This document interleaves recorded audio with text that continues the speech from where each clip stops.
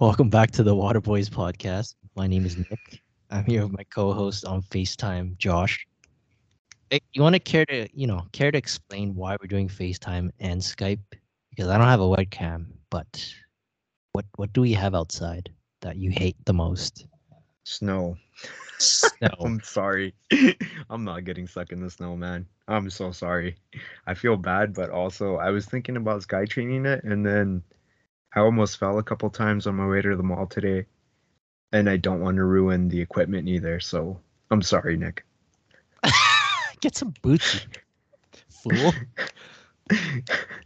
I'm so scared for for like the mixer and like I don't really care the microphone. Microphone is like an easy replacement, but the mixer, man, oh, that would hurt. It's your sign to get some boots. I'm not gonna lie. Hey man, maybe just go without anything outside. Just feet. Josh, I I I you can't cease do to boots, me. You cease to amaze me, my friend. man. Shut up. All right, so what are we talking today about? We're talking actually you're going to be discussing mostly on what you've been observing in the NBA recently, but we're going to dive into the new awards that they just announced. And there's this one award that you've been talking about in which you're interested to see how they're going to measure these statistics. I think it's called the Kia NBA Clutch Player of the Year award, and it's in the replica of Jerry West, who was deemed Mr. Clutch. But you are interested to see how they're going to how they're going to measure this clutch metric, correct?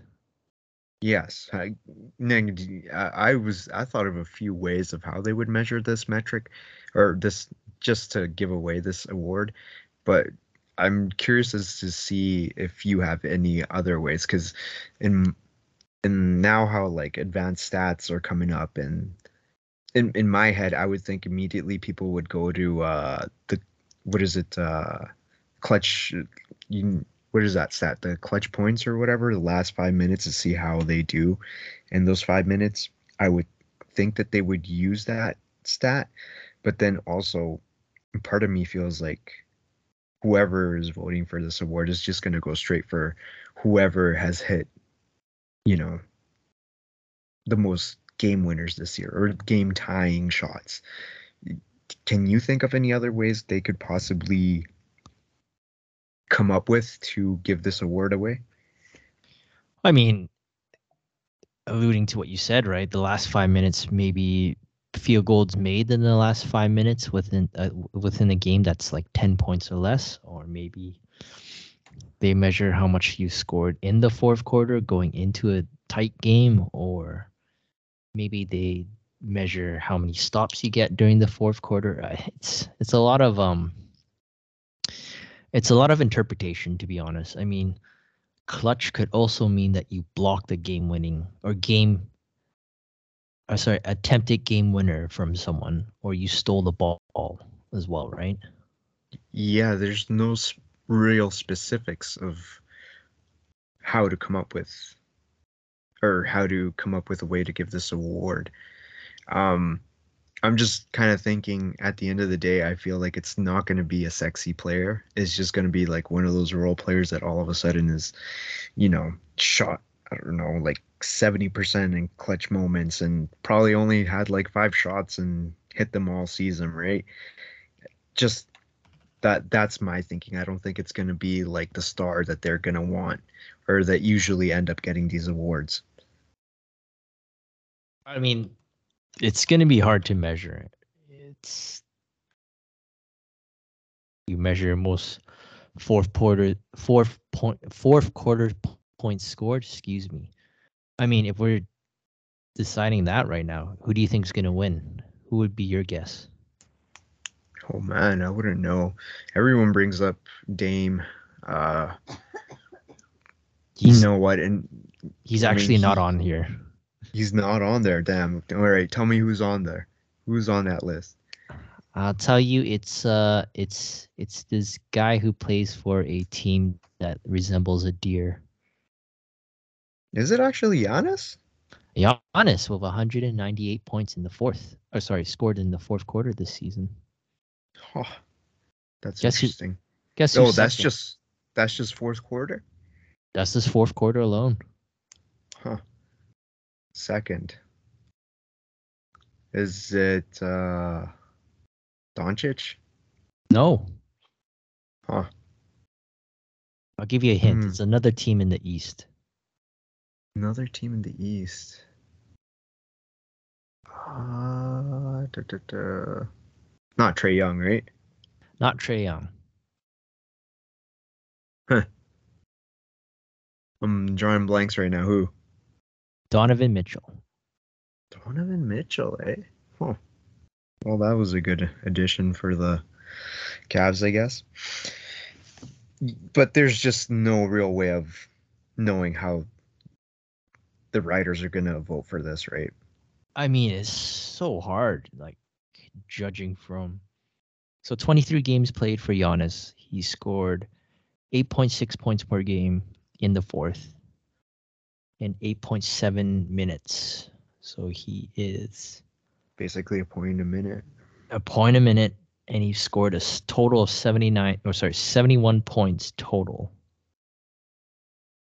Oh, What's sorry, his other stats look like in terms of rebounds and assists as a show there? Oh, sorry, not 71 points. So he has 71 rebounds and 29 assists in the fourth. He's outpacing everyone else in terms of rebounds. Well, yeah, I'm not surprised with that one, but yeah, that just came to my head, and as soon as I heard they were introducing the Clutch Player Award, I was like, how are they gonna vote on this? How will they know who will receive this award? And that's interesting the way you put it in terms of how many points you scored in the fourth quarter, but like I said, it's not always, fourth quarter isn't always a close game. I would think they would have to come up with more tedious ways, like games within, I don't know, keep it how they do the clutch points, right? With a game within 5 points, but instead of having the last 5 minutes of the game, maybe the whole fourth quarter, maybe that way you get a more broader search for it. But you make a good point there with the fourth quarter too. I mean, it could be opponent's field goal percentage by a player. He steals. It could be how many shot attempts that you've made players not shoot against you or defended the most. But it's very broad, the award. Yeah. Oh, it'll be interesting to see how they go around with that. I'm going to move on to our team that we're going to talk about. Your team. Your Pelicans that you've been watching the last few games. I thought you've been watching. Well, you watched a little bit yesterday. What did you notice? I mean, the Bucks had a beautiful game plan against them. I mean, build a wall against Zion, which was amazing to see. And I think Zion's got to get ready to see those even in the regular season. So he's going to definitely see it in the postseason. I just think, yeah, they had CJ, yeah, they had Jonas, but I think the Bucks would have lived with anyone else other than Zion getting going. And I get it that Brandon Ingram was injured, but there has to be something else within the Pelicans. This can't be Jonas and CJ taking on that heavy load. It has to be a lot more of the role players: Herb Jones, Trey Murphy III, Jose Alvarado. What's that guy's name from Charlotte that went over? Devontae Graham. Devontae Graham. Yeah, him too. Who's the guy who got arrested? Chuck Hayes? No, not Chuck Hayes. Oh my God, Nick. You're talking about Jackson Hayes? Jackson Hayes. I almost said Chuck Hayes. Well, Throwback. I mean, that guy seems like he's been out of the rotation. Larry Nance Jr., right? Larry Nance Jr. He was injured yesterday. So they just need all these players to like step up, right? Yeah, and then I mean, I don't know. When we usually do research on the teams we're talking about, I like to listen to the local broadcast, just pick up on certain points, and they always say this is the deepest team in the NBA. At least one of the commentators does, and I don't know. I just tend to disagree. If you're like, yeah, you can play all those guys, but essentially all like whatever it is, 10 players or whatever that you're putting on the court, you expect them all to be contributing all the time and consistently, at least in my eyes, right? But I mean, some of these guys, they appear one game, disappear the next. It's it's a little bit hard to say that this is the deepest team. Like, yeah, you got 10 capable players to play, but essentially, what are the bottom half going to be doing for you outside of the starting lineup, right? And especially on a team that depends so highly on Zion, right? Zion is basically the point guard in this team. Even when CJ is on the court, I don't know if you've caught up to it, but if you saw in the game, it was all Zion. Like he had to come up with plays, and he had to try and do some of the scoring, which he didn't really do until, was it the fourth quarter? I think he only had something like 8 or 6 points going into the fourth quarter, which is a little bit ridiculous. And remember what I told you probably like last week when we were planning on doing this talk? I mean, how I told you how Zion is a capable passer, and it's almost like if we were to record hockey assists, he'd be up there in terms of leading it. I mean, he has a gravitational pull the size of a planet. I mean, he's gonna get double, triple. He's just gonna see a wall every time he plays. And I've ever since you noted that to me, I have noticed that he is very aware on the court, and he does make those right passes. And at that point, it's up to the teammates to finish finish the assist or do another pass to a great field goal or finish the 3-point shot. I mean, in the NBA, especially in the NBA, you only have zero point 0.5 seconds to get your shot off almost, or maybe a second of a second of a window to shoot, and that's considered what they say open. But for us, it'd be highly contested. So that team just needs to stay healthy, and Brandon Ingram is a huge part of that team. I feel he's missed quite a bit. I mean, he is he is another option that can really give you some problems. Right? Like a guy who can shoot that well. They just don't have it. I mean, CJ, he's capable, but he's not always going to be on point. Valanciunas, man, just let me get this out. Valanciunas is kind of annoying sometimes. I've always told you. Like, let it out. Let it out. Every time I watch him, it's like he the creates an offensive foul. He's like the king of, well, and I mean, you also can't really blame the guy too. Maybe whoever's trying to use his pick, they go too early, right? And then that might offset the angle at which he has to be so he can actually create the pick. But damn, that guy's always creating an offensive foul, and those are still possessions you lose, right? Those are possessions you lose and potentially end up giving up points on. So Valanciunas, for all he brings on offense, he really gets me going with those offensive fouls. It's like it's always a moving pick, always, and it's just like, just if you're not gonna get the guy on the pick, just let it go. There's no point in causing a turnover.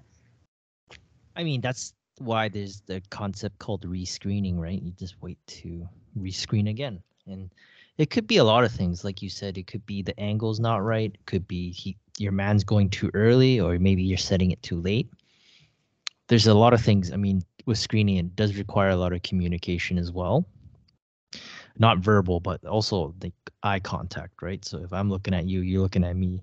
I'm waiting for you to set that pick right away, or not right away, but I'm waiting for you to get in position, set the pick. Then we're gonna do our thing at that point. Yeah, exactly. So that's one of my pet peeves of this guy. He's a good player when he's on, right? He can really be on, like we saw against Phoenix in the first half, or even against the Bucks. I think he had a pretty decent start to the game too. Yep, he scored all the first quarter points up until halfway in, I believe. But they're leaving him wide open at that point. They're living with what he was shooting.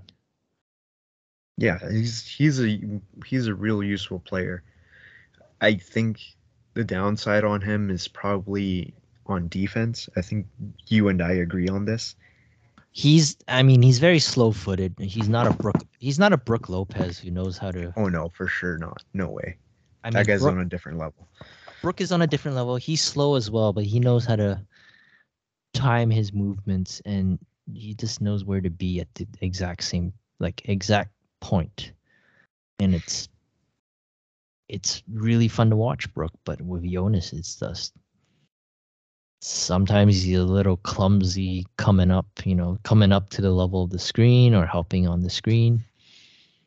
And in today's game, right, it's very like you have to communicate on the screens, and it's very screen heavy. Exactly. You, yeah, and then yeah, I was just checking through their lineups, which ones were probably the best. So in terms of having probably their starting five, which would include Ingram, Jones, McCollum, Valanciunas, Zion, they're plus 4.2 in terms of points. This is only in 113 minutes of playing time, which is not that much. If you were to compare other teams, I was checking the Celtics lineup, and I think their second most used lineup was at 111 minutes. So right there, you can see that that health has been a big issue for them this year, and there's no hiding it. In terms, it seems like there's someone's always out. I mean, yesterday was Larry. We had Zion injured, we've had BI injured, so it seems like everyone's getting injured. But in terms of their best lineup, now I think this comes up with the point that we had just made in terms of uh, Jonas being very flat-footed and really not that great on the defensive end. So their best lineup is their lineup with Ingram, Jones, McCollum, Nance, and Williamson, and they have plus 42.8. And this is only in 18 minutes of play. So you can tell that if they can get everyone healthy and they start playing that line, it's a little bit more dangerous just in terms of defense, just because everyone can switch on that team. And pretty much almost all of them, you can have them guarding 1 through 5, in which they'll be capable enough to stay in front of whoever and prevent them from scoring. I mean, the last few. I mean, they've had 10 games where they've had the full lineup of Herb Jones, Brandon Ingram, CJ McCollum, Jonas Valanciunas, and Zion Williams. They're 6-4. That's a small sample size, but Exactly. Yeah. with their current starting lineup, I mean, it's been a lot of losses. Not gonna lie, it's been 4 losses ever since the Utah back-to-backs. But do you think they need to tinker with the lineups a little bit more, or what do you think they need to do there? You know, there are things they tend to do well. I just think there are small little things that they could do in terms of avoiding to fall into certain traps against certain teams, right? Like you said yesterday, or well, yeah, yesterday, the game yesterday. What did they do to Zion yesterday? They built that wall, right? They Yep. played a lot of zone, if I'm not mistaken, and they basically wanted anyone else but him to beat them. And like we were talking about his passing and everything, which is great, right? That other players are capable enough to score. But at the end of the day, in a half court offense, you want Zion to be the guy who's scoring those points. So, little things that you could do, get out running, right? Don't let that defense set up. Especially when you have Zion, who's such an explosive player. He can get up the court quickly. He can attack. And even if he misses, like I'm pretty sure you can get to the line with that guy, right? He's just a physical beast, and anyone who tries to get in his way could easily be a blocking foul or whatever, right? He'll end up at the line. Other things that they do seem to struggle with, and I don't know, you tell me, but me seeing these guys play the last few times, they've lost 4 in a row. Last 3 games, they had Jordan Clarkson go off, had Devin Booker go off, and you had Giannis going off. And Brooke. And yeah, and even though those, I mean, especially the latter two, those are like world beaters, right? Those are really great players. But there are things that you should do in terms of trying to give these players different looks, right? Try not to have them look at the same thing and just you're gonna get dominated by them because you keep throwing just one player at them, in which they've already showed you that they're gonna beat you with whoever it is, right? So my problem was, for example, against the Suns, like Booker goes off, he just goes off, and basically nobody came up with the idea of doubling the guy, trying to get the ball out of his hands until the fourth quarter, and then by the fourth quarter, game's already out of hand, right? Same thing yesterday. Giannis, he was bullying all of them, and wasn't didn't he have like Herb Jones already on 5 fouls, and it was like halfway through the fourth quarter. So certain things like that you would expect to be like we want the ball out of Giannis's hands, but maybe do it during maybe make these changes during halftime, and then you come out in the third quarter with a different set, get the guy looking at different things. But they've waited till the fourth quarter to do certain things. I just don't get it. And I agree with you. I mean, they let a lot of players get hot. Oh, sorry, they let the main stars get hot in those 4 games. 55 from Book, 41 from Giannis. Was it 30 or 31 from Brooke? And how many from Clarkson? I can't remember. Booker goes off. Didn't he get some like 50 something points against him? It was ridiculous. And then I think Clarkson had something like 31 or something like that. He had 39. Markkanen had 31. There you go. And that's another thing I feel like for a team who doesn't shoot that many 3-pointers, it's almost like you have to be winning in other areas in terms of free throws and even turnovers. I feel like that's one of it. If you've noticed the Suns, right, the last few years that they've been a really good team, they don't shoot that many threes, but where do they actually make up for it, Nick? Oh, that's a great question, actually. They make it up in free throws and in turnovers, right? They barely make turnovers, and they make sure that they win the free throw battle. And that's the issue that I've noticed within the last few games with the Pelicans, is that for as much, I mean, the Jazz, I mean, they got guys that can shoot threes. We've been talking about this since the beginning of the year, right? They got Clarkson, they got Beasley, Markkanen, so they got guys who can shoot 3-pointers and they can make them. And then you have, yeah, go ahead. Funny thing to note, Phoenix Sun turned it over the least. They're third ranked in they're like the third best team with 13.2. They're also the fifth best team in taking field goals attempted at 91.5. They also take a lot of threes.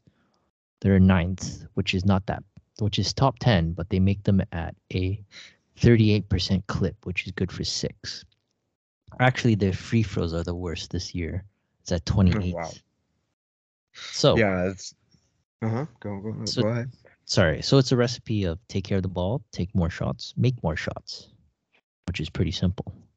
Exactly. And I feel in these last few games they've proven to not be able to do that. It seems like there's been a lot of turnovers. They're not getting to the free throw line. And that's another thing, and it might not be to their own doing because I feel Zion is getting the LeBron James treatment in terms of fouls. You know how LeBron usually, if it was any other player in the league, they would most likely get the foul, but he doesn't get the benefit of the doubt for it.